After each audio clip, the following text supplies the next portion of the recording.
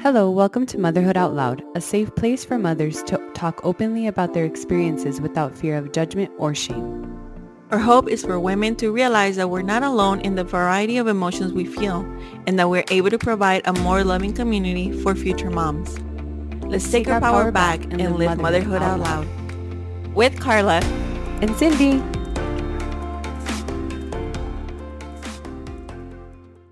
Hello, welcome back to Motherhood Out Loud. Today we have a very special guest with us. Her name is Teresa. She is a licensed professional counselor in Texas and a licensed clinical professional counselor in Montana. Teresa holds a master's in mental health counseling and postgraduate training in perinatal mental health and trauma therapy. She is passionate about working with mothers and providing support through their season of motherhood. Motherhood can evoke difficult emotions, and Teresa provides mothers with a space to learn how to nurture themselves. Her expertise derives from personal experiences and helping women enjoy motherhood more. Personally, Teresa is a mother of a toddler and a wife. Her why for supporting mothers began after she transitioned into motherhood. She is determined to fill the gap in maternal mental health for women who experience difficulty navigating this major life transition. Hi, Teresa. We're so happy to have you with us. How are you? Hello, I am doing just well today. How about you all? Doing good. I know you wrote that beautiful intro for us. I don't know if you have anything to add about yourself that you'd like to share with us. Yeah, absolutely. Yes, I am a licensed professional counselor here in the state of Texas. Actually, I am originally from El Paso, Texas, and recently relocated out here to San Antonio. So when I began my mission to support moms, it was originally with the thought of serving the community in El Paso. However, now that I'm out here in San Antonio, I am so glad to be able to extend my services. And really, what COVID has done for us this past 2 years is open up this platform for telehealth.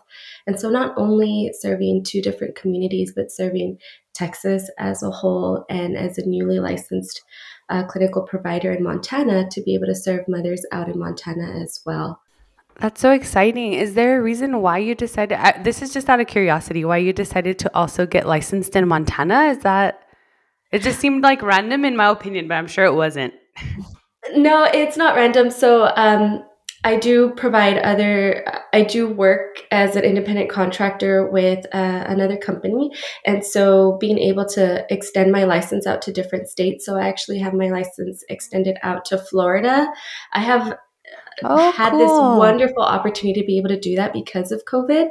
And so it just allows me to be able to work with others that really need this help and these services.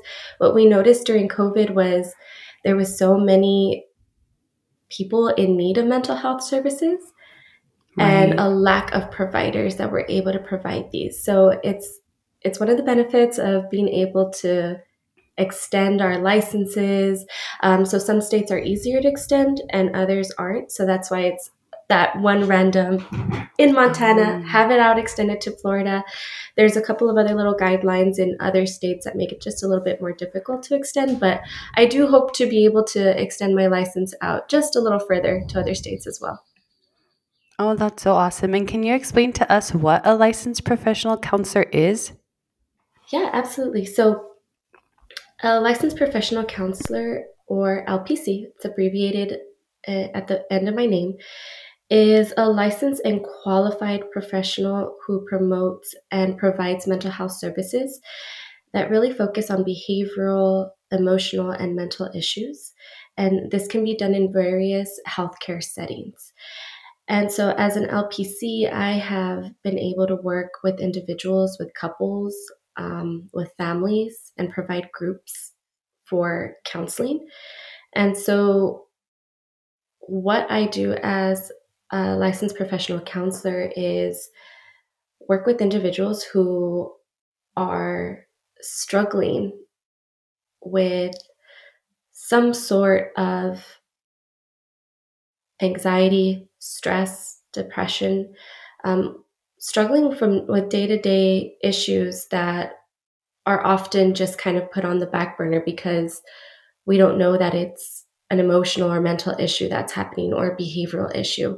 And so with my license as a licensed professional counselor, I'm able to practice independently in a clinical professional setting.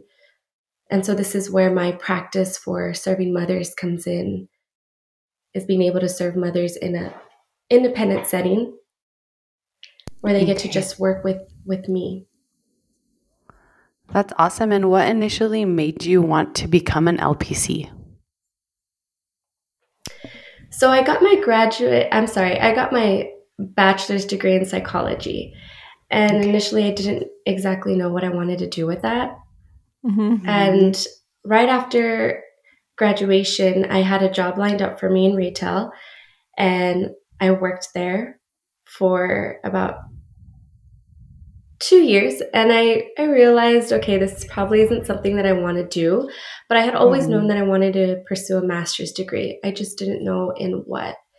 And so I actually had a network of people that I was able to reach out to and ask, hey, what are you doing with your degree? And I'm a first generation college graduate, and so really didn't have that to look in my family and say, hey, what should I do with my degree? Like, what can I pursue? So it really wasn't readily available. And using my network, this is where I really branched out and asked those that were in my life that had a psychology degree, what can I do with this? And so there's one person that really comes to mind, and she really helped me a lot through my journey of enrolling into the master's program and guiding me and providing me with that education that I needed. And when she was sharing that with me, she was telling me what she was pursuing in her graduate work. And so hearing that, I thought, okay, I could probably do this. I knew I wanted to be in the helping field. And when I realized, okay, I don't think I can be a doctor because blood grosses me out, then I thought, well, maybe I can do this. And so I will say I was a little intimidated at first when I started my graduate program in the master's level for counseling, because the first class I had was ethics. And here they just pour onto you all the ethical obligations that you hold and the liabilities as a counselor, as a mandated reporter, and as being that person that's helping someone else, and really that liability that comes with it. And I was like, oh my gosh, is this really something that I want to do? Right. And it was intimidating. I was young at the time. I didn't know like what that would feel like, and knowing that people were going to actually trust me to handle their deepest, darkest secrets and their issues. Like, really, is this something I want to do? So I will say I started off rather intimidated by the program at first, but then when I started getting into like the actual core classes of it, this is where I realized this is my calling. I want to do this. That's amazing. I want to help people. And so my role in retail, I was a store manager, and I had associates that were teenagers, and we'd always have conversations, and I recognized that some of my learning from school was manifesting in conversations that I was having, and it was slowly impacting them, though I didn't know how that technique exactly was going to be applied in like a clinical setting because I still hadn't had my practicum just yet. That's where my direction started heading towards the LPC and being a mental health provider. And so that's where it started, was getting into that graduate program, getting those classes, really learning what the types of techniques are, the types of work that mental health providers provide for the community, because I'm an LPC, which is a licensed professional counselor, and then there's also licensed clinical social workers. And while we provide similar work, our school is just a little bit different. but we still fall under the Okay. same category of mental health providers. And then when you initially went into this work, did you have a specific specialty in mind, or were you just going to do like general counseling for all types of problems, or how does it usually work? Yeah, in graduate school, they really encourage you to decide what type of population you want to work with adults, with children, with adolescents. They really encourage you to think of what type of setting you want to work in. And to be honest, perinatal mental health was nowhere on my radar. I just knew I'd like to work with trauma. I want to work in trauma. I didn't know what setting or what capacity that would be in, but that was kind of just where I thought of this is where I'd like to start. However, my practicum took me into working with individuals in substance and chemical dependency use. And so that's where I first began my practice in counseling.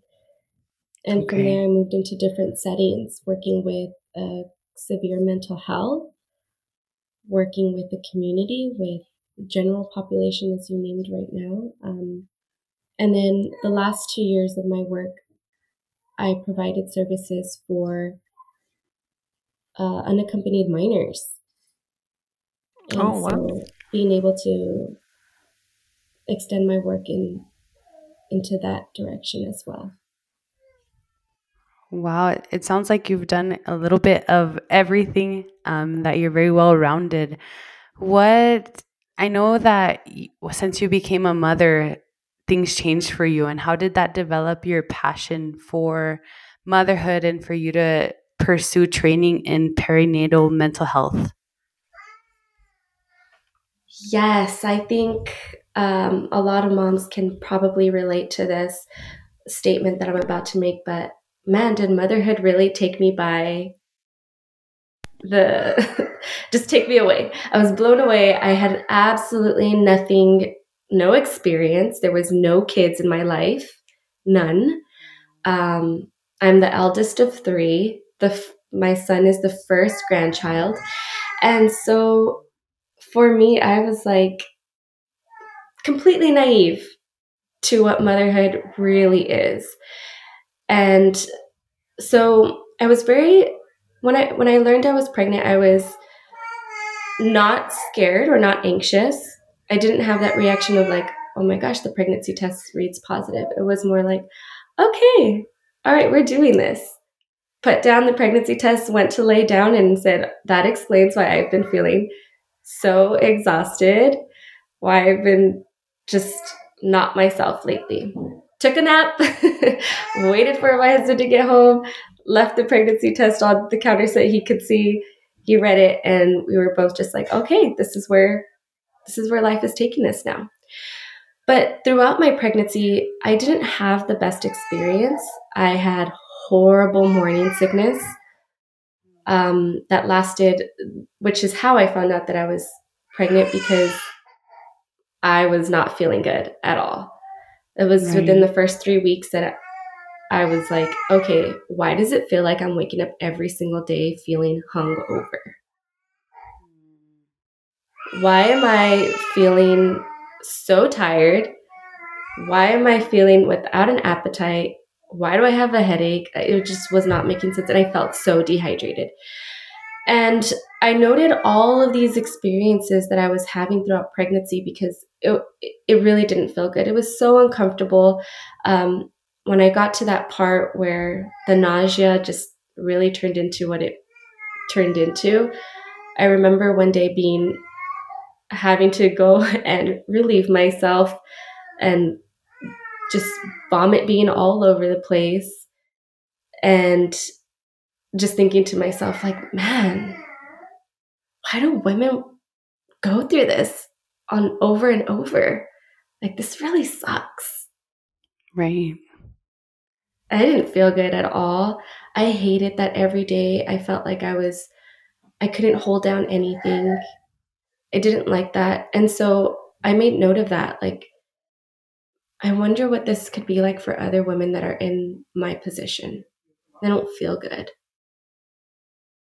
Because every time that I would say, oh man, I really don't, I was still going to work. And every time I would tell coworkers, there was only one coworker at first that knew.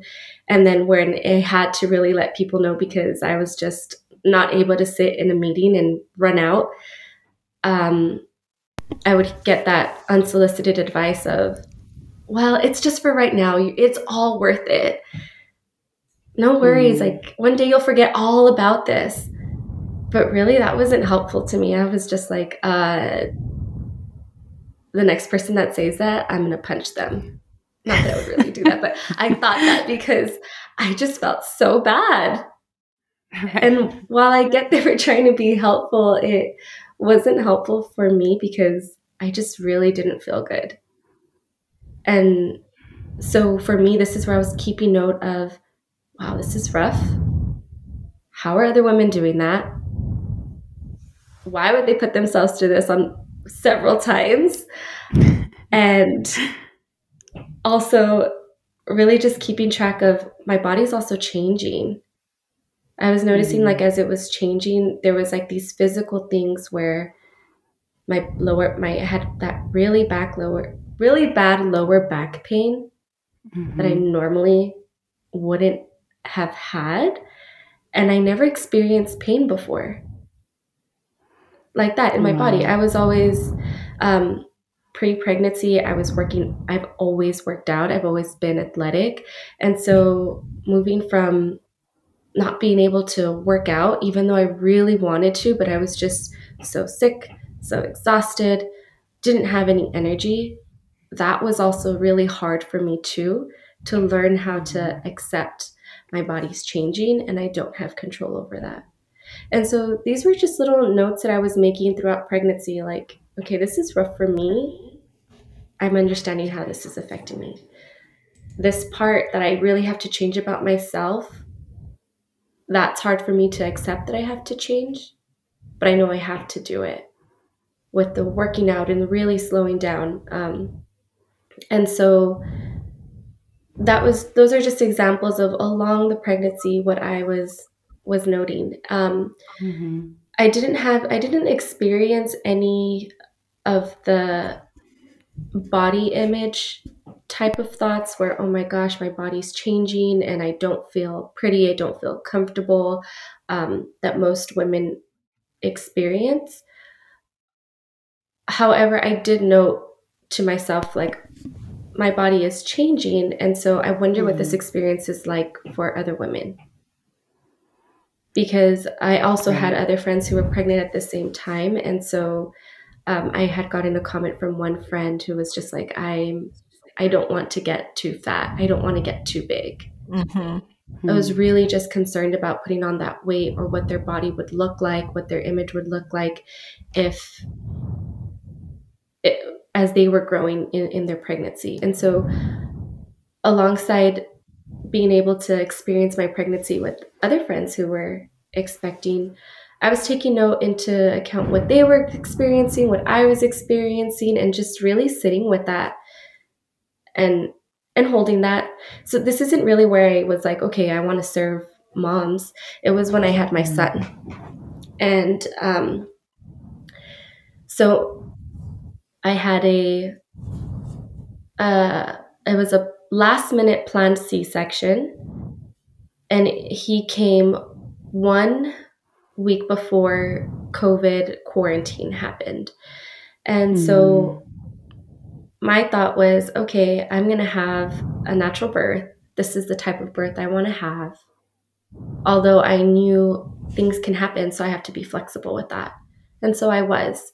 But I remember the day that I had to make that decision of, okay, I had a healthy pregnancy, but during my last checkup, the doctor recognized that my belly had grown several inches, and I'm remembering correctly, it might have been like 3 or 4 inches from the week before. And so he was like, I need to figure out what's happening. Either you're intake of water in the sac is too much, or you just have a big baby. Either way, I need to know what's happening so we can plan for the labor and the birth. And so that day I was ordered to go have a sonogram, had the sonogram. Well, turns out that I was just having a big baby. And Wow. so for me, it was like, really? Okay. Take me into the room, and they have to explain the pros and cons of labor naturally and then, or vaginally, and then pros and cons of having a C-section. And so I'm in the room by myself. And unfortunately, at the time, my husband couldn't be there with me. He had to go work. But he had been there at every appointment. And so for me, I remember how nerve-wracking that was for me, how overwhelming. My sister was there with me. And so when I had to say, make this decision for my son by myself, and sitting there and you have to make this decision, it was like, wait a second. Mm-hmm. How can I make a decision of like what's about to happen? I wasn't prepared for that. And so I really sat with what that felt like for me, because I was really anxious. I was very emotional. The moment that I said, schedule me for a C-section, tears just rolled out of my eyes. And I looked over at my sister and she said, you made the right decision. You're going to be okay. And so I knew that I had made the right decision, but at the same time, it was also very overwhelming for me, because immediately I thought, oh my gosh, now I have to have surgery that wasn't planned for. And so the day of, we had actually planned it for a Friday. The doctor had scheduled me to come in and see him 2 days later. Went in to see him. Unfortunately, I couldn't wait until that Friday. I was in labor and I didn't even know it. I was having what they call silent contractions, and they were happening every 2 minutes, and I didn't know that I was already in labor. So he said, you have a decision. You can wait and we can come back tomorrow and you can see how the baby's doing, or you can schedule for today. And here I am faced with another big decision. Right. And again, it was just like, whoa, these are really big decisions that are just being thrown at me. And really at that time where there's just a lot of information being thrown at you, it's really hard to make a decision or to feel like you're making the right decision. So thankfully that day my husband was there with me, and we decided we're going to do this today. And so that's where it started. And we drove off together and we both talked about that. And we said, if we would have waited until Friday, our anxiety would have just kept on building and building and building. And so while I was really conscious about what I was feeling and really aware of how I was feeling, I also wasn't letting him know, yeah, I'm actually really nervous about the C-section. Right. I was keeping that to myself because I didn't want for him to know I was worried. And so my C-section was scheduled for 6 o'clock. I had to be there at 3. My appointment earlier that morning was like at 9 a.m. So I went home. I was able to take a nap. I took I want to say like a 2-hour nap. I wasn't able to eat or have any water. So I remember I was starving. We drove to the hospital, and this is where all of that COVID chaos really kicked in. They were short-staffed. I got there at 3. They're like, you need to be there at 3. So we get there at 3, and we probably weren't helped until about 4. And then at 4 o'clock, they're like, okay, we are going to start getting you ready. We're going to start taking your vitals and taking blood samples and whatever else it was that they needed. And so they were doing all of this. And while in that time period of that hour that we were waiting, we were really just trying to get answers like, how much longer? Who can we talk to? They were just like, you're going to have to just wait until we can. Little did we know they were short-staffed. Oh, great. And there was 12 babies that had Right. already been born that day. Wow. And so I was like sitting here at the hospital, really just trying to control my anxiety, sitting there grounding myself. We're having conversation, my husband and I, and I'm knowing, like, I know I need to keep cool. I know I need to keep myself regulated because I don't want for him to freak out. I don't want for him Right. to feel my nervousness because I didn't know what he would be expecting. And so we finally went into I finally was taken into the operating room. Everything happened where the procedure was completed. My son was born. I remember hearing him cry, and this is where like a flooding of emotions came through. And then I was taken back into the recovery room. I met him briefly. They brought him to me to meet him. I want to say it was like maybe a minute that I was able to see him. And we took a quick picture, and then he was gone. So my son was born at 6:01, and I did not get to see or hold my son again until 10:30 at night. And so I was sitting in the recovery room just asking for my son the whole time, wanting for him to hold him, wanting to see him. And I told my husband, you stay over there with him. Don't leave his side. I'm okay. Just stay with him. And everyone had gone to see him. And of course, with COVID, there was just all these precautions like sanitization, and not a lot of people were allowed in the room or in the viewing area. And so for me, I remember being sad that everyone was able to see my baby, but I wasn't able to see him. Yeah. I wasn't able to hold him. And I just kept asking, where is he? And there was no nurses available. No one was checking on me in that time. It was just family, my sister and my husband that were in there. And every time I was like, can you please tell him to bring me my son? And they were advocating and they were really trying to get him. And all I would get was, we need to get a room first. We'll take him right now. Or right now, when we take your wife into the room, then she can have him. So there was never like a clear answer. And 6 p.m. also happens to be shift change.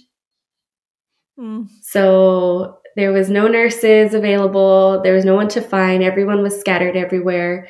And so for me, that in itself was a traumatic experience, being separated from my son when I was like expecting to be able to hold him, to be able to bond with him immediately after being in that room, and then also having my unplanned C-section, just the whole feeling of all of it. Yeah. No one really giving you answers, no one really being attentive to you if you needed that attention. And for me, I remember after leaving the hospital, I was like, man, now I get why a lot of women feel so robbed of their birthing experience. They feel like they don't get to live up to this expectation that they had, and really have negative views about birth in itself because of the experiences that they have. And while I know that there was a lot of uncontrollables and the world was moving into this global pandemic, did I really understand like all the other women that were having to give birth after me? Man, that must have been even rougher. So that's where a lot of my thoughts, that's where a lot of these movements in recognizing what the experience of motherhood is really like. And then, of course, comes the sleepless nights, the sleepless, lonely nights, should I add into that. where you're up so late at night and no one else is. And then when you are up during the day, it's not the same time that everyone else is able to chit chat because they've got their own, they're busy with work and schedules just change. And so for me, giving birth during COVID was wonderful. It was wonderful because I didn't have to set that boundary of make sure you wash your hands, we have a new baby. It was like the real physical boundary of we have to quarantine. Mm-hmm. There's a virus out there. And there was like beauty in that in some sense. But then there was also like, well, no one gets to meet my son. I don't really get to indulge in this season of motherhood where people get to meet me as a mom, where people get to extend like their congratulations. And when we enter motherhood, after giving birth, we enter a season of receiving. And what I mean by that is this is that time to really nurture mom and take care of mom because she's recovering. And so while I did have my mother-in-law there helping and being there for me, I also didn't know that I could take it slow and just lay back and relax. And there was so much going on with COVID that, of course, I did have those worries of, oh my gosh, what would happen? My son is only days old.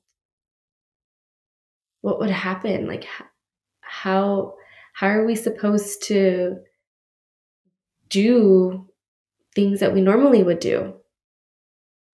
We're going to be in quarantine. And then there was like all that happening with the food being scarce and people just really being scared about what was happening with COVID. So yeah, that also brought a lot of uncertainty and a rise of anxiety for me on that level. And then as a mom level, I remember the next day being home and having anxiety and feeling that. And the person I told was my mom. I said, Mom, I'm feeling really anxious right now. And I'm feeling anxious because I just got sent home with my son and they didn't give me like a book on, hey, here's the cry specific for when he needs you to change his pamper or when he's hungry. Like Where I was the just got baby manual? yeah. Like where's my manual on my son? Yes. Why don't we get sent home with that? Like seriously, I totally relate to that. It's like you'll learn to know their cries. I'm like, yeah, but I need to know right now what that cry means. Like, I want to Google what's going on. Why are they crying? And it's like 20 different things, and I'm like, okay, great. That narrowed nothing. Yeah, that's the advice that they give you when you leave the hospital is yeah, you'll learn your baby's cry. There's one for when they're tired, when they're hungry, when they're overstimulated, when they need a diaper change, but you'll learn that. And so I'm sitting here thinking like, wow, there's just so much that I have to learn and that I have to do. And I knew where my anxiety was coming from. And really just sitting with that and being like, okay, back to time to put my like therapist hat on and therapy myself. Like I need to sit here and relax myself. I need to sit here and just acknowledge where this anxiety is coming from. And so I did a couple of grounding techniques. I did a couple of deep breathing and that really helped me with the anxiety. But then you move into like the sleepless nights, and after so many sleepless nights, you just don't feel like you're functioning anymore. You start losing yourself. Right. You start putting everything else before and typically it's your baby. Put your baby first. You start just adapting this survival mom mode. That's wake up when you hear the baby wake up. Every time that you go to sleep wondering, before you go to sleep, let me check to see if the baby's breathing. Let me make sure that they're okay. And then you're uncertain about, okay, did I wrap the baby right? And so this is like where anxiety is coming up, right? Like these are all signs of that. And so, I got wrapped up in all of that. And so for me, well, I thought that I was just being a mom, catering to my son and really taking care of him. I also didn't realize like how much of myself I was neglecting. Like in kicks in those, oh my gosh, did I brush my teeth today? When was the last time that I showered? You smell like rotten milk from being burped on. You smell like you just came home from the hospital, and there's just so much going on for a new mom when you're recovering. You're having to wear diapers yourself. You're trying to breastfeed at the same time. You're trying to learn your baby. You and your partner are trying to learn your new roles. And so there's just a lot of things that are really going on that aren't really talked about and aren't shared. All the advice that I got prior to becoming a mom was enjoy your sleep because this is the last time that you're going to sleep.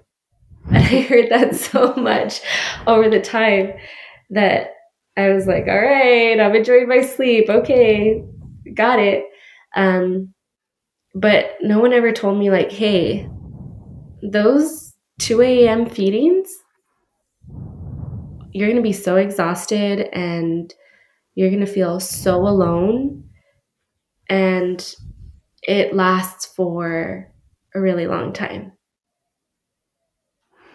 Like no one ever said, hey, right after you're going to wear a diaper yourself. So while you're changing your own diaper, you're also going to be changing your kids' diapers. And it may not be comfortable for you to be moving around a lot. So like you learn how to just stay on the couch or stay in bed. You don't have to do that.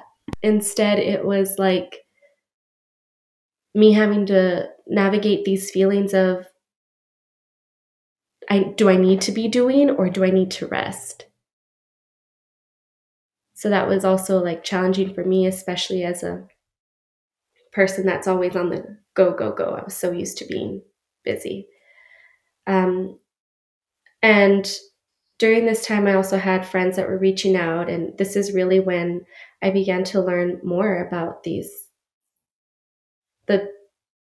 hidden side of what motherhood is. And what I mean by that is so many women experience anxiety right after that they're needing to have medications to help control and manage this anxiety. And when they get on these medications, it's often prescribed by their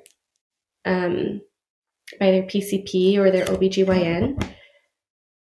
And so this complicates things for them just a little bit because now their vision of, I want to breastfeed my child, or how their bonding experience and in terms of mothering and being able to be there for their child looks a lot different because the medication that they're prescribed is they're not able to breastfeed because of that medication. And so that leads to feelings of not being enough of a mom. Like I wasn't enough of a mom because I couldn't do this, or I wasn't able to breastfeed. And so I started learning of others' experiences and what that was like. Learning about how alone they felt. Learning about how their introduction to motherhood was scary for them because of their birthing experience. Mm-hmm. How some weren't really as thrilled or as excited as they should have been when they held their baby for the first time or held their baby consistently for the 2-week period. And so there's a lot of parts of motherhood that aren't really talked about. And it was during that time, that first month, where I had my friends checking in on me, people that I knew checking in and sharing their experiences with me, that I was taking on noting more of this. And I was just like, man, like there's just so much that we go through. And why isn't this being talked about? Like why does social media make it seem like motherhood is beautiful? Because I was expecting to be out there looking fabulous in like matching outfits, pushing my bougie stroller. But that's not exactly what it was like for me. Because ain't nothing bougie about wearing a diaper after you've given birth. And I'm just going to say that out loud and out there because, hey, that's something that happens after labor. Yeah, I really like what you said right now about the hidden side of motherhood, right? Because I was right there with you, Teresa. I thought I was just gonna walk out of the hospital and somehow, some way, I was gonna know how to be a mom. Like I don't know, like I was just gonna magically walk out and all this knowledge was just gonna come to me. And like you say, in social media or seeing other moms, right? And I'm so guilty of this is that I never was a good friend when my mom friends were, like they had their baby and I'm like, oh, they don't want to be bothered. I'll catch up with them when the baby's 6 months. So I mean, whether we like it or not, I mean, we do learn a lot about our babies, about ourselves in those 6 months, 3 months, right? So I never saw my friends struggle. So all I saw was this beautiful side of them kind of getting a hang of it. So that's what this like illusion of what I thought motherhood was gonna be like. Oh yeah, sure, I'm gonna lose some sleep, but I wasn't knowing how much. Oh, I'm gonna be a little emotional, but it's gonna be emotion of happiness, of like, oh my god, look at my baby. And it was like what you're saying, this hidden side of motherhood that I never got to experience because same, oldest, no kids. I was a horrible friend that never followed up. So I saw them when the baby was old and they were kind of like grounding themselves. And then you're bombarded with like, holy cow. And a lot of people don't talk about it because one, there's the shame of like, why don't I know they got it together? And it's like this aspect of like we kind of leave it behind. Like we kind of hide it, we kind of keep it quiet. We're like, let's not talk about it. Or sometimes we just don't have time. Like straight up is like I like it feels horrible, but I rather sleep right now than tell somebody that I feel horrible. So be right back. But that's really sticking with me, the hidden side of motherhood. Like I think we can go into like a whole topic of like things we wish we knew or things we like the real, like once you get to touch it and you're like, oh no, that wasn't it. that wasn't what I was expecting. Or because I feel there's beautiful things, but there's a lot of downsides that we're not aware of. And the advice of like, oh, get as much sleep as you can. I'm like, I can't bank it. Like I can't like sleep 10 hours today to use up another day. I wish. I wish I could do that, but no, like it's not helpful. But yeah. I just wanted to like point on that because I was like, it really spoke right now. I'm like, yeah, so true. Absolutely. And these are all things that are not shared and aren't talked about. So for me, it was like, oh my gosh, I'm just blindsided with this. I'm just blindsided with like and then the first 2 weeks, 2 to 3 weeks after labor, there's just this hormonal change going throughout your body. And so before I was never like the type of person to cry a lot or be like emotional, but now as a mom, I'm very emotional. I am. And what I mean by that is I will feel like any mom story that I read that may have some type of sentiment attached to it, I will be crying. Happy tears, sad tears, like empathetic tears like, oh, I feel that. Like, I feel that in my heart. But that's going back to that blindsided part is we're not told, okay, expect this after. Expect that when you become a mom, that you may neglect yourself so much that you're going to forget when the last time was that you showered. Expect that it's going to be hard for you to ask for help because shame is going to be in there.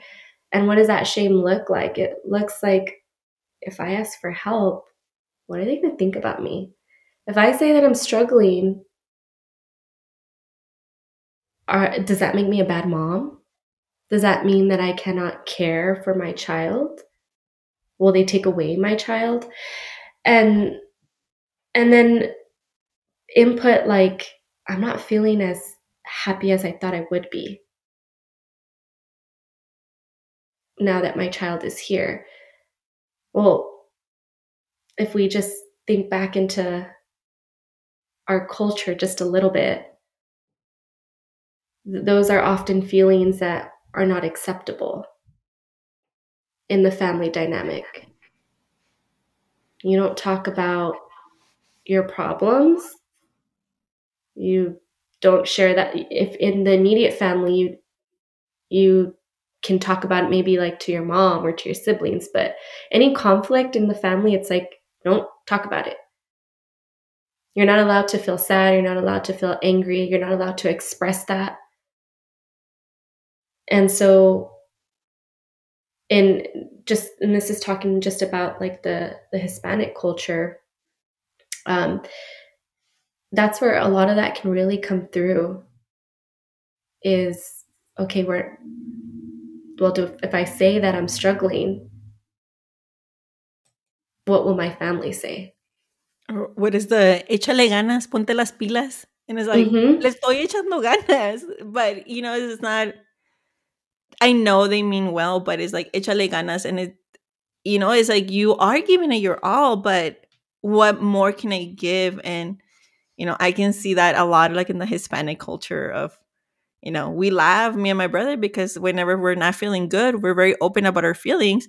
And my dad's like, es que le tienen que echar ganas.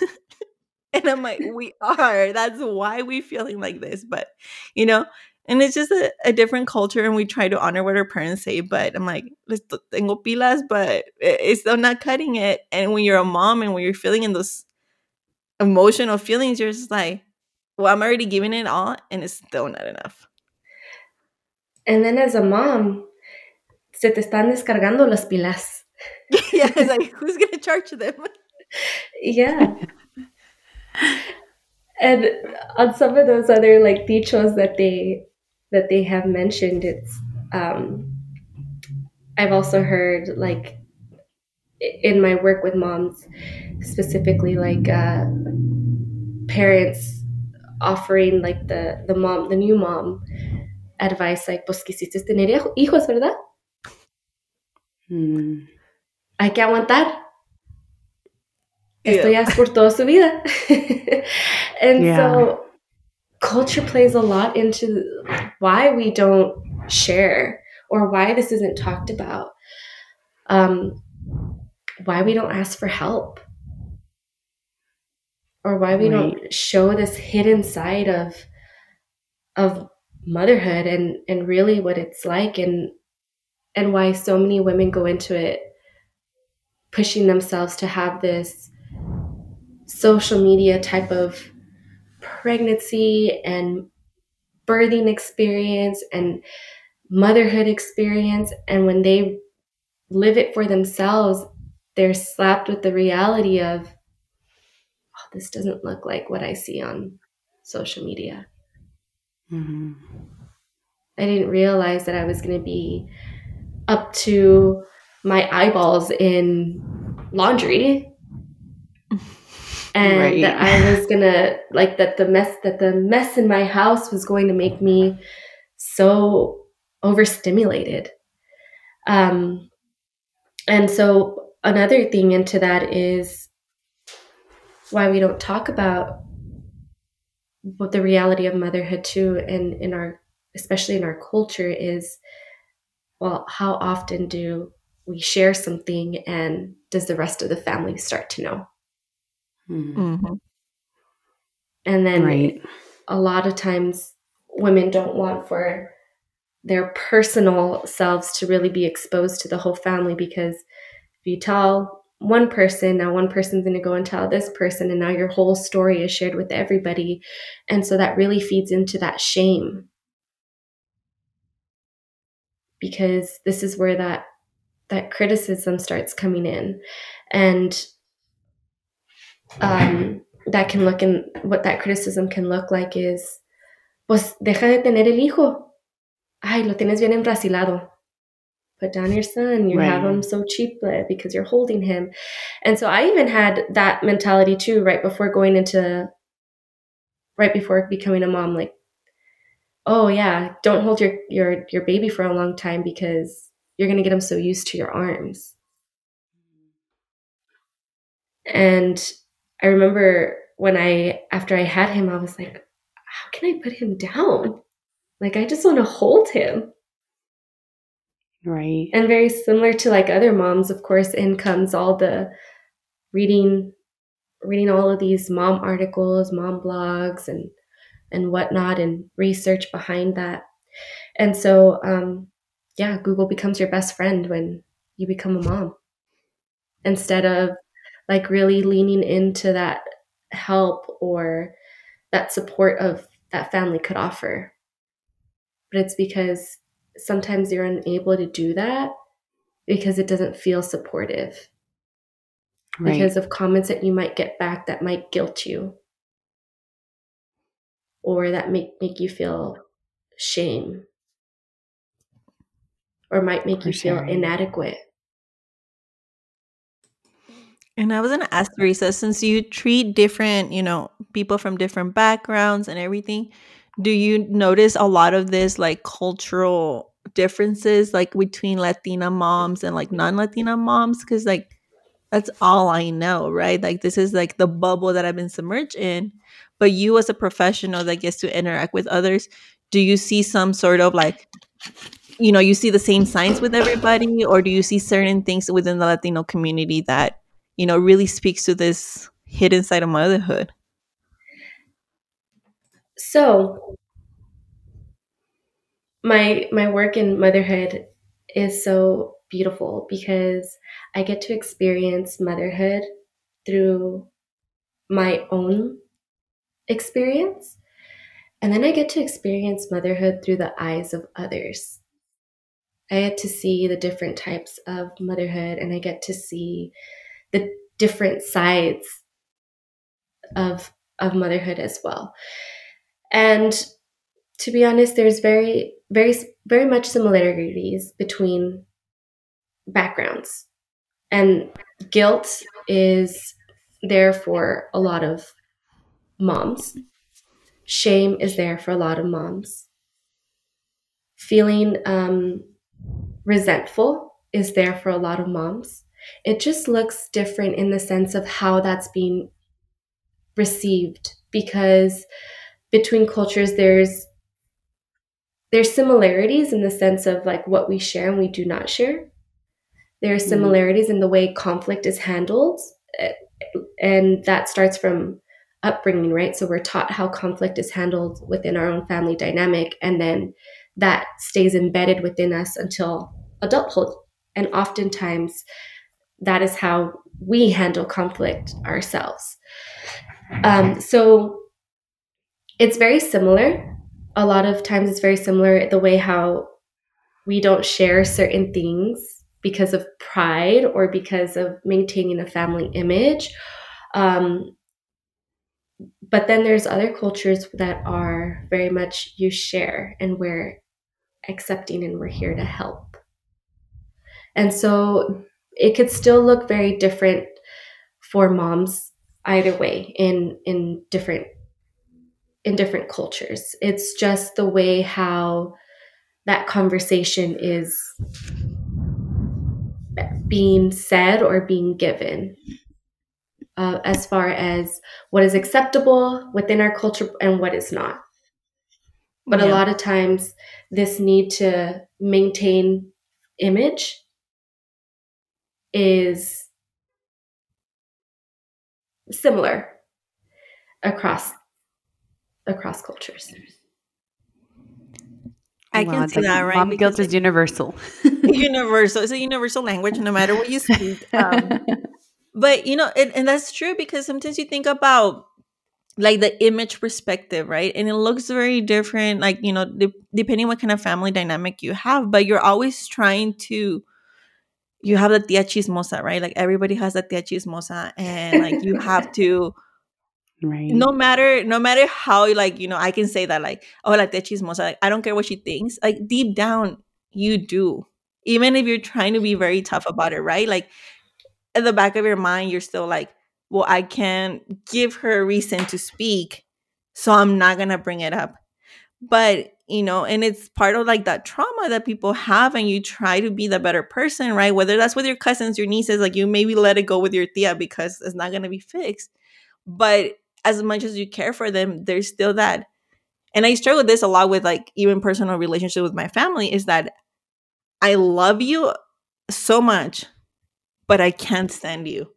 It's like this, like I love you, I care for you, tia, but God, you're so hurtful in certain things, but so caring in others. Like I have these beautiful memories with you, but somehow when I became from a child to a young woman, it changed, and the dynamic changed and the judgment started, but I still love you and I still care for you. And so I struggle a lot not having a mom to rely on growing up. I really lean into the maternal figures I had left, which were my aunts that I had a beautiful relationship with, and I still do. But it's always like, why are you doing that with your kid? But I'm like the loud niece that's like, pues que le importa? Like it doesn't matter. Like just let me be. But it takes a lot of, you really have to have a lot of strong skin for it and have the distance, because thankfully like my family is in Arizona, so it doesn't matter. Like if they get mad at me, they get over it because they won't see me for a few months and then they forget about it. But is that the you want to please, but you want to be tough, but there's always the seeking reassurance from the family. And yeah, you kind of like just kind of turn it back inside, and then it's, what does that do? And then we're looking for people like yourself, Teresa. Like now we want to talk to you. We come from a place of wisdom where we've learned more stuff, and we're like, maybe family is not the people that are going to help me. Maybe I need to step out and look for a licensed professional that can really give you advice and that can really help you cope through the storm. Honestly, I mean, there's some pretty parts of motherhood, but it is a storm when you're trying to kind of like get your bearings and everything. Absolutely. And you just hit Yeah. on something that's very common in the work that I do with moms, Carla. And that is, we grow up with these people pleasing tendencies. And this is where anxiety comes from, is we're grown up to, well, what are we taught? You get good grades, you make me happy. Si juegas bien, te voy a ver los juegos, right? So we're constantly, when we were children, we were brought up with, if you do this, this will be my reaction. And so we're taught to feed that. Our behaviors are to feed other people to get that validation. And when you become a mom, and this, your lens for parenting changes, because now you're looking back and you're seeing like, how was I raised? And then you're having this internal struggle of, well, I love my parents, but I don't agree with certain things that they did in my upbringing. And so that in itself is another place of that, this part of motherhood where now we're coming to new realizations about different things. And now there's two polarities. There's that, I love my parents, but I'm also experiencing some type of disappointment towards them. And even saying that out loud can, for some people, is like, oh, I can't be disappointed in my parents. I'm not allowed to be disappointment. And again, that goes back to these, well, what were those values? What were those traditions that you were raised on that may not necessarily align with who you are today? And Right. and um, and that's also why it's hard to ask for help sometimes, or why it's hard to share. And if it is someone that you can share with, and you're sharing everything that happens, because there's a lot of difficulties that come up. There can be struggles within the relationship with you and your partner. And I like to call that, sometimes it turns into like mama bear really coming out fierce when baby's born. And it's like, rawr, I'm going to protect my baby, while dad's trying to also learn. Like, we forget that dad's also new to this too. And mama bear is just so fierce and is protective. And so while dad's trying to help out, mama bear is like, don't cross this. So then dad starts to withdraw a little bit. And then in mama bear's eyes, what does that look like? Well, he's not helping, or he's not trying, or he's not wanting to bond. And so that can be interpreted in a lot of different ways. And again, it's interpretation. It's not that it's what's actually happening, but dad withdraws. Yeah. And so that's how some part of internal conflict for partners starts. Or it can be, well, life didn't change for dad. He goes on perfectly. He sleeps. He gets to play video games. He gets to work out. He gets to do what he likes to do. And me, I get the sleepless nights. I get the feedings. I get having to do the doctor's appointments and research all the best pediatricians and how to raise my son and how to feed his cognitive development. And so mom starts overloading, and in comes another, and starts feeding more of that anxiety. And in comes another relationship problem that may not necessarily be really an issue, but it leads more into building of resentment. And Teresa, what would be your advice in those cases where, mom is, and I think a lot of us could relate to that, where we just kind of put up our wall, but we're not realizing it as the mom, that we're becoming so abrasive with like, don't come near my cub, that we're even doing it to our husbands or partners. And so much so that they become comfortable with like, I don't even want to go near her, because if I say something wrong, do something wrong, like she's going to lash out. So they kind of, like you said, retreat, and then they become comfortable in that role of like, okay, well, I'm just going to hang out over here until she like yells for me, or you know what I mean? And what's your advice for people in that situation, like for couples that are going through that?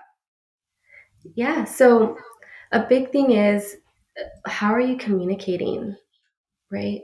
And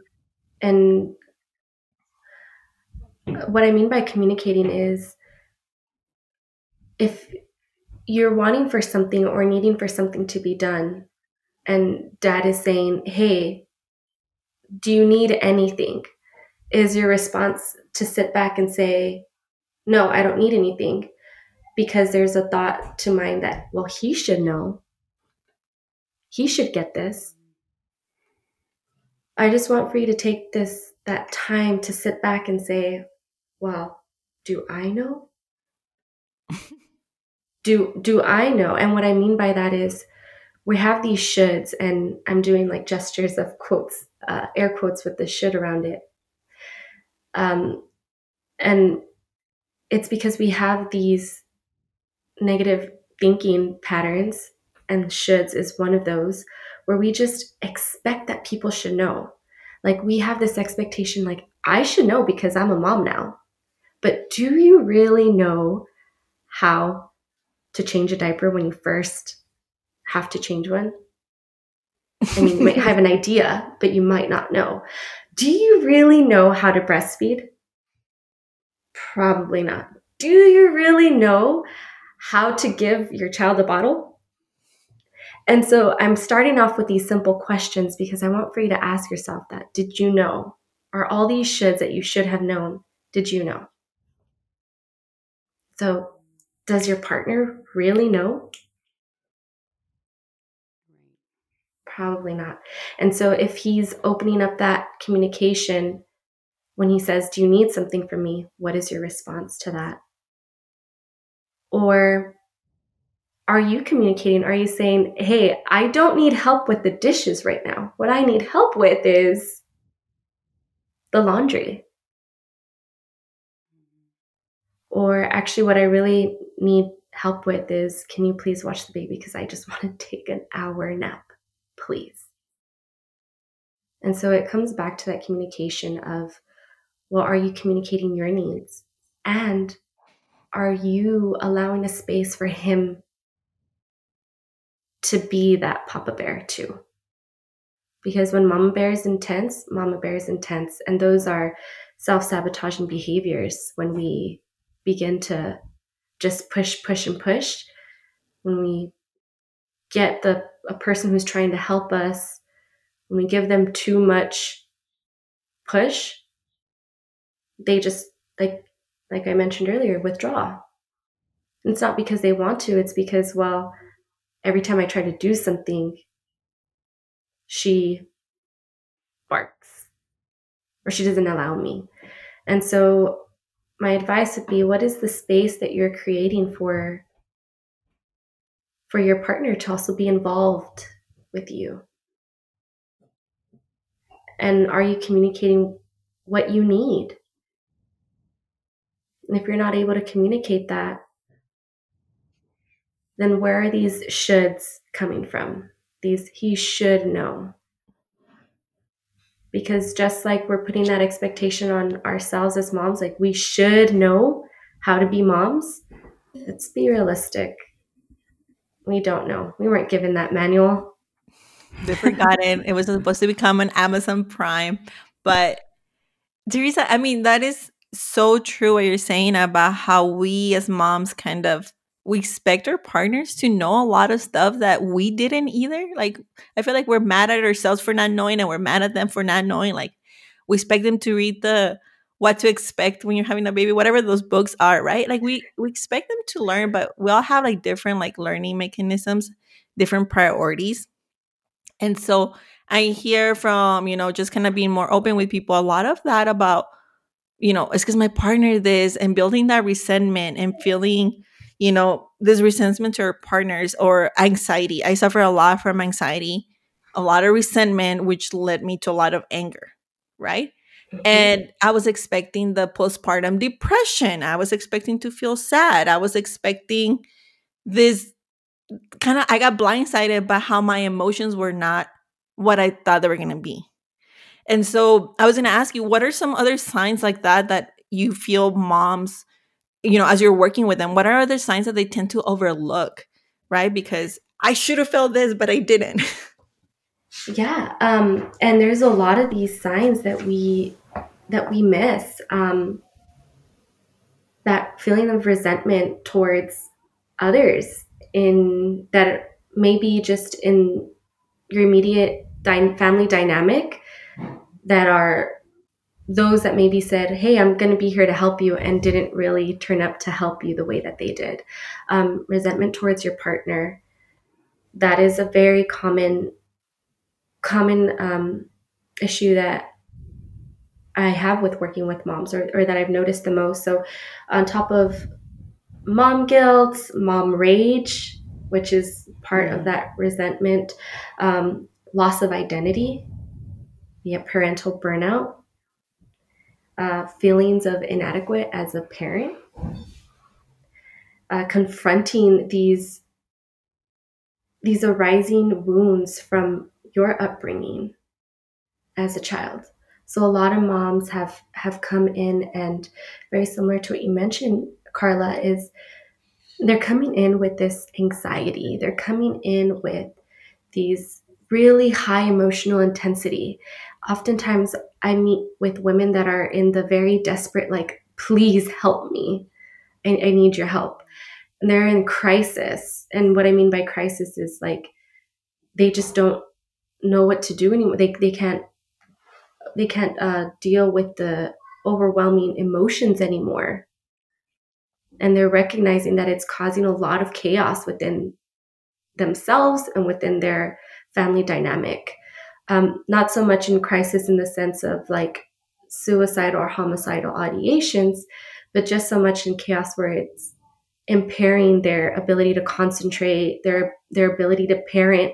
One of the biggest things that I get is around this guilt is I can't be present with my child because I have so much going on in my head, like, or I'm just feeling like I always have to be doing. So those are just common issues. And the biggest thing that we only know about, because it was often talked about, is just postpartum depression and postpartum anxiety. So everyone is looking for, well, yeah, I felt like the baby blues, I had that hormonal shift. But really what that is the symptoms to look for after. And perinatal care extends from when you begin planning to start a family. And this can include those who are experiencing fertility issues. This can include those that are thinking about wanting to get pregnant but have never tried. And I'm doing tried in air quotes as well, because I think that there's a better term to use there instead of trying.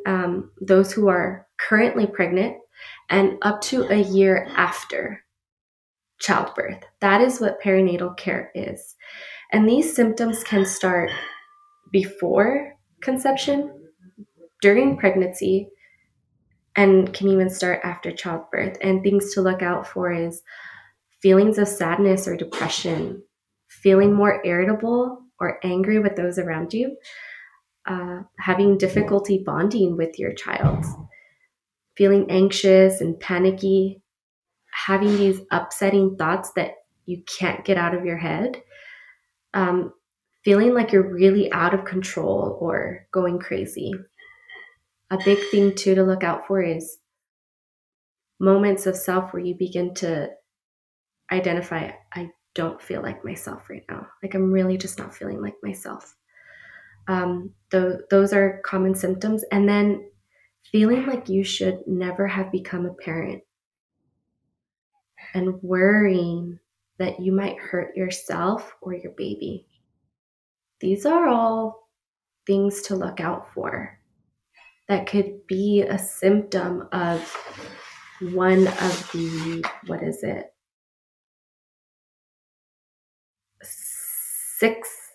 six types of perinatal mood and anxiety disorders, also known as PMADs.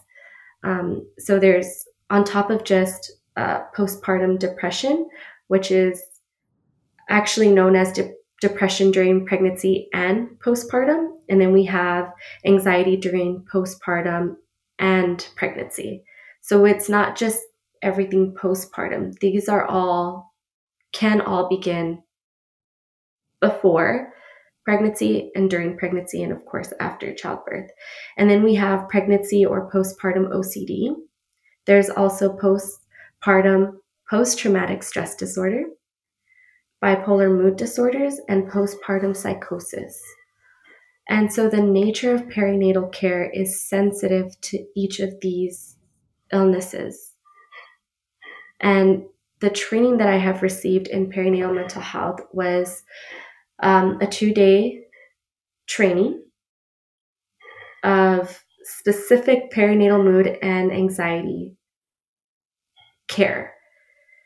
And then it's 6 hours of advanced training in trauma therapy.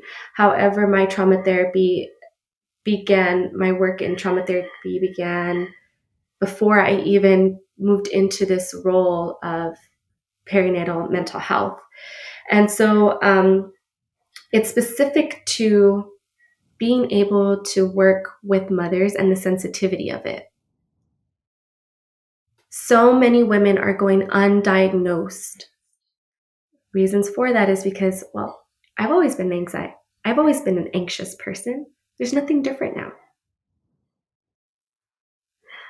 I've always experienced always having to overfunction in my day-to-day life. There's nothing new now. But they're missing like all of these, well, what are these worries like? You have to include a new baby, sleepless nights, probably not eating right, and also having a whole life-changing event that's just completely altering. All of those is like a good recipe for burnout. It's a good recipe for anxiety. It's a perfect recipe for some type of change in mood. And every parent will experience some type of mood change when they first become parents. But 15 to 20% more women will experience significant symptoms of depression. And Wow. And only 1 in 7 moms and 1 in 10 dads will be diagnosed from postpartum depression and suffer from postpartum depression. And so what I mean by only is that not a lot of people are actually coming forward when they're experiencing these symptoms. And when we look at, well, what's the care for mom after childbirth? Mom only sees OBGYN a week after and then at the 6-week checkup. And who are they seeing most often is a pediatrician. And so pediatricians are actually the ones that should be screening moms. But when we look at the screening, it's like what mom's going to sit there and actually say, yeah, I'm not sleeping right and I've been experiencing some type of irritability towards my partner. Not feeling like I'm bonding with my baby. When they're at a doctor's office and they know that, hey, what is this doctor going to look at? Are they going to take my baby away? So there's still a lot of stigma to that with why moms aren't coming forward, why parents in general just aren't coming forward with their mental health and emotional well-being. And Teresa, I was going to ask you, I mean, there's so many things that are running through my head. I'm trying to like narrow down. Well, first, like I would have never documented anything at a pediatrician visit because I was too busy sweating and being very stressed, making sure that my son was not going to lose his mind, that I don't think I could have even focused enough to fill out anything. Like I would have been like, yeah, everything's fine. Like, get me out of here. Yeah, but I agree with you. Yeah, it's very stressful for me. For the clients that you've seen, do you notice them bring up a lot about COVID impacting their parenthood or about social media impacting their parenthood? Oh, absolutely. The social media and COVID, 100%. And man, I know what my experience was like for COVID. And that was, I don't think that if we were to have been in I'm just going to say normal setting, I don't even know what normal is now, but if we would have been pre-pandemic, I believe that I would have engaged a lot more in outings, in meeting family. And so how moms were coping now was we were put with this real physical boundary of you can't leave your house. And so that isolated moms a lot more. They were becoming more withdrawn from family and not reaching out. And so what that looked like was now taking on even more at the house, like with having to do everything, but not do everything on like a weekly basis, like wanting to do everything on a daily basis. Like the laundry, the cooking, everything from making sure all the rooms were clean, making sure every single thing was picked up and organized and that they had like this Pinterest worthy home. And that also kind of links into social media because now they were coping with taking more to social media. Yeah, increased consumption of social media, I'm sure. Absolutely. And here's where social media negatively affects motherhood and our mental health. So I came to you all and I shared my experience of what motherhood I thought would be like, with being so fabulous, hair done, makeup done, nails done, my cool little bougie stroller. Well, it wasn't like that. I didn't have social media for uh, for a really long time. I had deleted social media for about, I think it was like 4 or 5 years. I recently got back onto social media specifically to start advocating for parental mental health, maternal mental health in specific. And so for me, I was not impacted by social media myself, but I did have this like image of, well, this is what it looks like on social media. Like I had no idea. I was so naive to real what motherhood was like. And then when I started working with moms and I started learning about how social media has impacted them, this is where that culture of motherhood is so segregated. And what I mean by that is social media begins to create this culture of competition. Mm-hmm. Like who has the best nursery? Who has the best playroom? Where is my kid developmentally? And Mm-hmm. moms who are scrolling through there mindlessly and seeing like videos of kids progressing, kids in the same age bracket as their own kids, doing all of these other things, accomplishing all of these other things while their child may not be there yet, a mom begins to internalize that of, well, I'm not doing a good job. It's because I must be doing something wrong. I'm not present. In kicks that mom guilt of, am I doing enough? And then you start seeing moms on there that seem to have it all together. They're doing so much. They are opening new businesses. They are chasing after their dreams. Moms who get ready every day.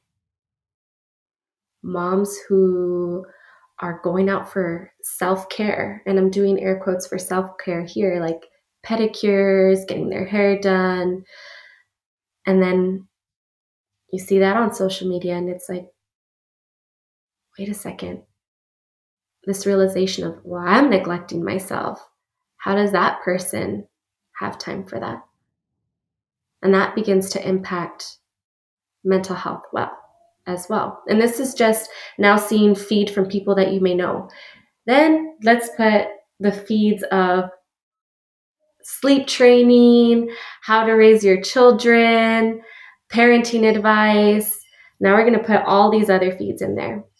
Now that creates a whole new type of anxiety, a whole new type of stress, whole new type of feeling of inadequacy, because now we're seeing like, oh my gosh, my child's 7 months old and he's not sleep trained yet. According to this person, they should already be sleeping from this time to this time. And now that's creating stress on yourself. And then you start seeing like how you should parent, how you should be doing certain things. And then you recognize like you see that and you're trying to do it, but then you recognize like, oh, this is actually really harder than it looks. I'm getting more frustrated than I normally am. And again, in comes more stress, in comes more of this negative self-talk of, you're not doing it right. You're not capable. You're not doing enough. And so that's just the beginning of what some of that negative self-talk can look like and the pressures that social media puts on And Teresa, moms. this is another question I had is, so say, and I don't know if you see this often, I think especially in like the Latino community, it is pretty prevalent, but say that the mother wants to get therapy, is struggling, whatever the case may be, or even wants preventative therapy prior to navigating parenthood, but her spouse pushes and is like, why do you need therapy? Or kind of gives that like, I'm not going to go. And, even if you think like we should do it together, it'll be beneficial for us in our marriage or partnership. And they kind of push back and they're like, I don't believe in therapy. And I think that's a very like Latino man thing. You know what I mean? My dad was like that for all his life until he got depression. And then it suddenly became clear to him that it is a real problem. And then now he's more sympathetic, but I feel like they don't realize that it's a thing. Like they're just very macho about it. So what would be your advice into like breaking that barrier and kind of, because I always feel like I've talked to Carla about this before in my personal life, like thinking like by the time that my husband wants to do therapy, in my opinion, it's going to be too late. Because by that time, I feel like you push back so much that we kind of like are like, okay, dude, like then our marriage is just going to crumble. And by the time you say, okay, let's go, I'm going to be like, I don't want to do it anymore kind of thing. You know what I mean? So how do you navigate that? Yeah, okay. So very, it's not just a culture thing. Okay. I work with women and couples, and in serving these people, these population, is that there is a lot more resistance when it comes from men. A lot more resistance, and part of that is when we think of upbringing of the gender of males in general. Oftentimes, our generation and before, being a man is you fall down, you get back up, you put your big boy pants on. Big boys do not cry. So when I approach and in my practice, when I have a person who is resistant to therapy and is coming because the wife is making that person come, or the husband is making the wife come, because it can work that way too. Sometimes I've gotten clients where it's everyone else is telling me that I need therapy, so I'm here because they say that I need it, and it's not necessarily because they believe that they need it, but because others, their support system, have recognized you're not you anymore, or you really should talk to someone. So when I have this resistance, I work at it, I work with it, because even though they may not feel like they need it, there are ways in our lives that these stresses, this anxiety are presenting and manifesting in our day-to-day life. And even if we feel like we don't need the help, even those that we're venting to, and we talked about our culture earlier and how we share with the tia chismosa, or we don't share.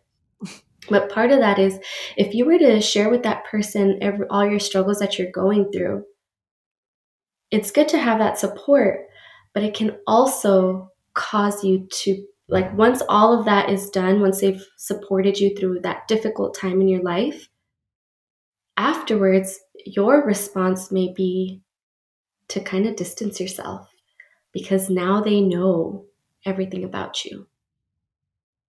Now they know those very vulnerable and very deep sides of your life and experience that you probably didn't share with anybody else, but you shared with that person. And now they're forming opinions and judgment towards you. And you'd want to avoid that. And so in a therapeutic setting, this is a safe space, no judgment. This is an environment and a relationship that we establish where you can come as you are. Whether that be that you believe in therapy or not, we'll take it from this conversation today. What brings you here? Some people are saying that you need help. You don't believe that you don't need help. That's okay. But we'll find a way to talk about this.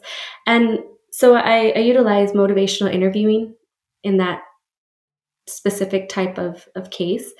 And oftentimes they come back the next time and they keep coming back. And so sometimes what it is just having that support and having someone to really hold that space for you that is so vulnerable and so deep, to be able to really allow you to channel those wounds, or to be able to channel where the healing needs to be done for self. And I approach this in a way of understanding the 6 stages of change. If a person doesn't believe that they need to change, there's no way that we're going to get them to change. We just have to provide that space for them to guide themselves through that, and recognize if they feel that they need to change, or if there's something that they would like different in their lives. And that's where it starts. Is what would I like to be different in my life right now? Is what I'm doing really getting me what I want? Or is there a place that I feel is lacking?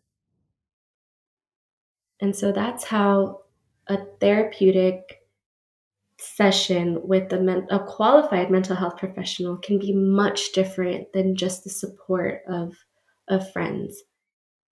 And I want for you to add on to this too, is I want for you all to think of how often have you gone to a friend and then you try to share something with them and you're saying like, oh my gosh, like this week it's just been really hard. I've been fighting with my partner and I lost my cool. Like I'm just so irritated and frustrated. I yelled at my baby and I kicked the dogs out of the house because I can't deal with them anymore. The house is such a mess. And I've even thought of maybe I should just get a divorce. And you share that with someone. And then that person's just like, yeah, well, you should be grateful that your husband's still there and your baby's healthy. And isn't really lending you the space. They're just like, yeah, you really should, that he's a complete jerk. You should really leave him. Can't believe he did that.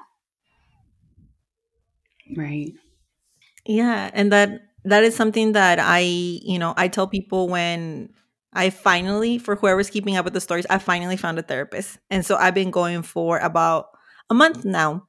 And it's come through realization, even just talking to friends about it, is that sometimes your friends or the people that love you are not going to give you the unbiased opinion that you want, right? Or that you need, that you really need. Not so much that you want it, but that you need, because there are people that know you, people that love you, and that are hurting for you as well. And sometimes we say this, right? It's like, why do we feel so comfortable to talk to a stranger about our deepest, saddest, craziest thoughts about this, but I don't feel the same comfort talking to my sister or talking to my partner?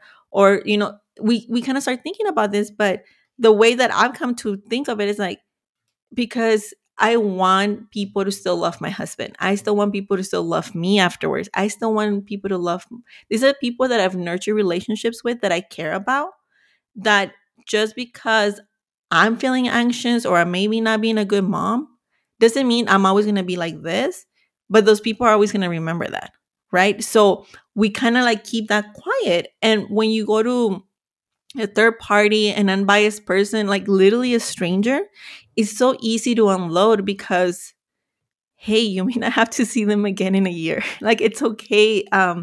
You get to heal without that judgment, without like, yeah, just because my husband may not wake up at 3 a.m. like yours, he's still very great at other things. I don't want you to judge him, but that 30-second reaction of me being angry right now, right?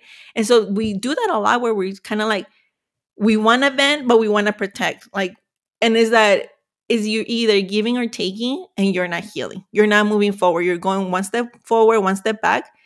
And at the end of the day, you're the one hurting. So that's why I think like, I'm very open about therapy. And I was like, sometimes it's just nice because you just get to tell this person the truth, work through it, and what, you may not have to see them again. Like, in a year from now, you're in a better space and they don't know your spouse, they don't know your family, you can just be your honest, vulnerable self and heal from that. Because, sometimes, like I said, it's like they're hurting for you. Your family, your friends are hurting for you too. And you should do this, you should be grateful. And it's like, are we fixing or are we venting? And sometimes I tell my friends, like, I just want to vent. Like, don't tell me what to fix.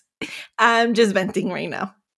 And, it's like, not everything needs to be fixed. Sometimes you just want to talk. I think you just hit that nail right on the head, because absolutely that is the space that you want. Sometimes we come to our support system, our group, those that we really trust, and they may not have that emotional capacity to carry or to hold that space for you. And so when I was saying back to, like, here you are venting about everything that's going wrong, relationship issues that you may have, and you may be met with well, you need to be grateful, or you may be met with this advice of, like, yeah, you need to leave him, or he's being a real jerk. And so while they're trying to be helpful, it's really invalidating to your true experience that you're having right then and there, to that struggle that you're having. Because what you're really saying when you're coming through with that is, like, I'm having a really hard time. I am noticing that I'm irritable, that I haven't slept well. Like, there's so many factors that go into that. And so when you're receiving these type of responses, it's not making you feel better. It's just making you feel like, I knew it, or worse. Or it's making you feel like, well, that didn't accomplish anything. Still feel the same. And so when it comes to same here with those that come to me and friends, I ask, and this is a great way to be able to support moms, is, what do you need from me? Do you just need me to listen? Do you just need a shoulder to cry on? Or would you like some advice? And this is opening up that conversation to, I'm here for you, and I'll be here for you in the way that you want me to be here. Because if I just show up and I start giving advice, then that looks like I'm being judgmental. Then that may cause my friend to not want to come to me anymore. Because right. I'm afraid that now you're going to form opinions around my spouse. You're going to form opinions about me. And I don't want for you to have that. So very much like what you just finished saying, Carla, it can be a very slippery slope with who we are confiding in, and why it's so important for moms, especially navigating all of these new things that are being thrown at us. Because even when you think that you've got a stage down, like you've got a routine, you've got it, like, yes, me and my kid are in sync, your baby's onto another stage in their development, and that throws you off. And here you are again, having to start from the bottom and then figure it out again. And that too can just continue to play into your emotional well-being. And then when you're not feeling at 100%, there is absolutely no way that you can show up 100% for your child or for your family. And one thing that I always promote in my therapeutic setting when working with clients is, I am in the helping profession. I help people all day. So I wear different hats. I have my therapeutic hat. I have my mom hat. I like to also include some humor. And I'll say, I'm the chef. I'm the maid. I'm the meal planner. I'm the babysitter. And so while I'm wearing all of these hats, if I'm only giving my 100% to one aspect of my life, and the reason why I'm saying one aspect is because not every mom works. If a mom does work, it may be full-time or it may be part-time. Right now I'm in that part-time role. And so if I'm only giving 100% to my work, then that means that I'm coming home on empty and my family is getting what's left over. And if I look at my values, I don't want to give my family what's left over. I want to be able to give them my 100% too. And what that means is being able to make sure that my physical health, my emotional health, and my mental health are all taken care of. Because if one of those is off,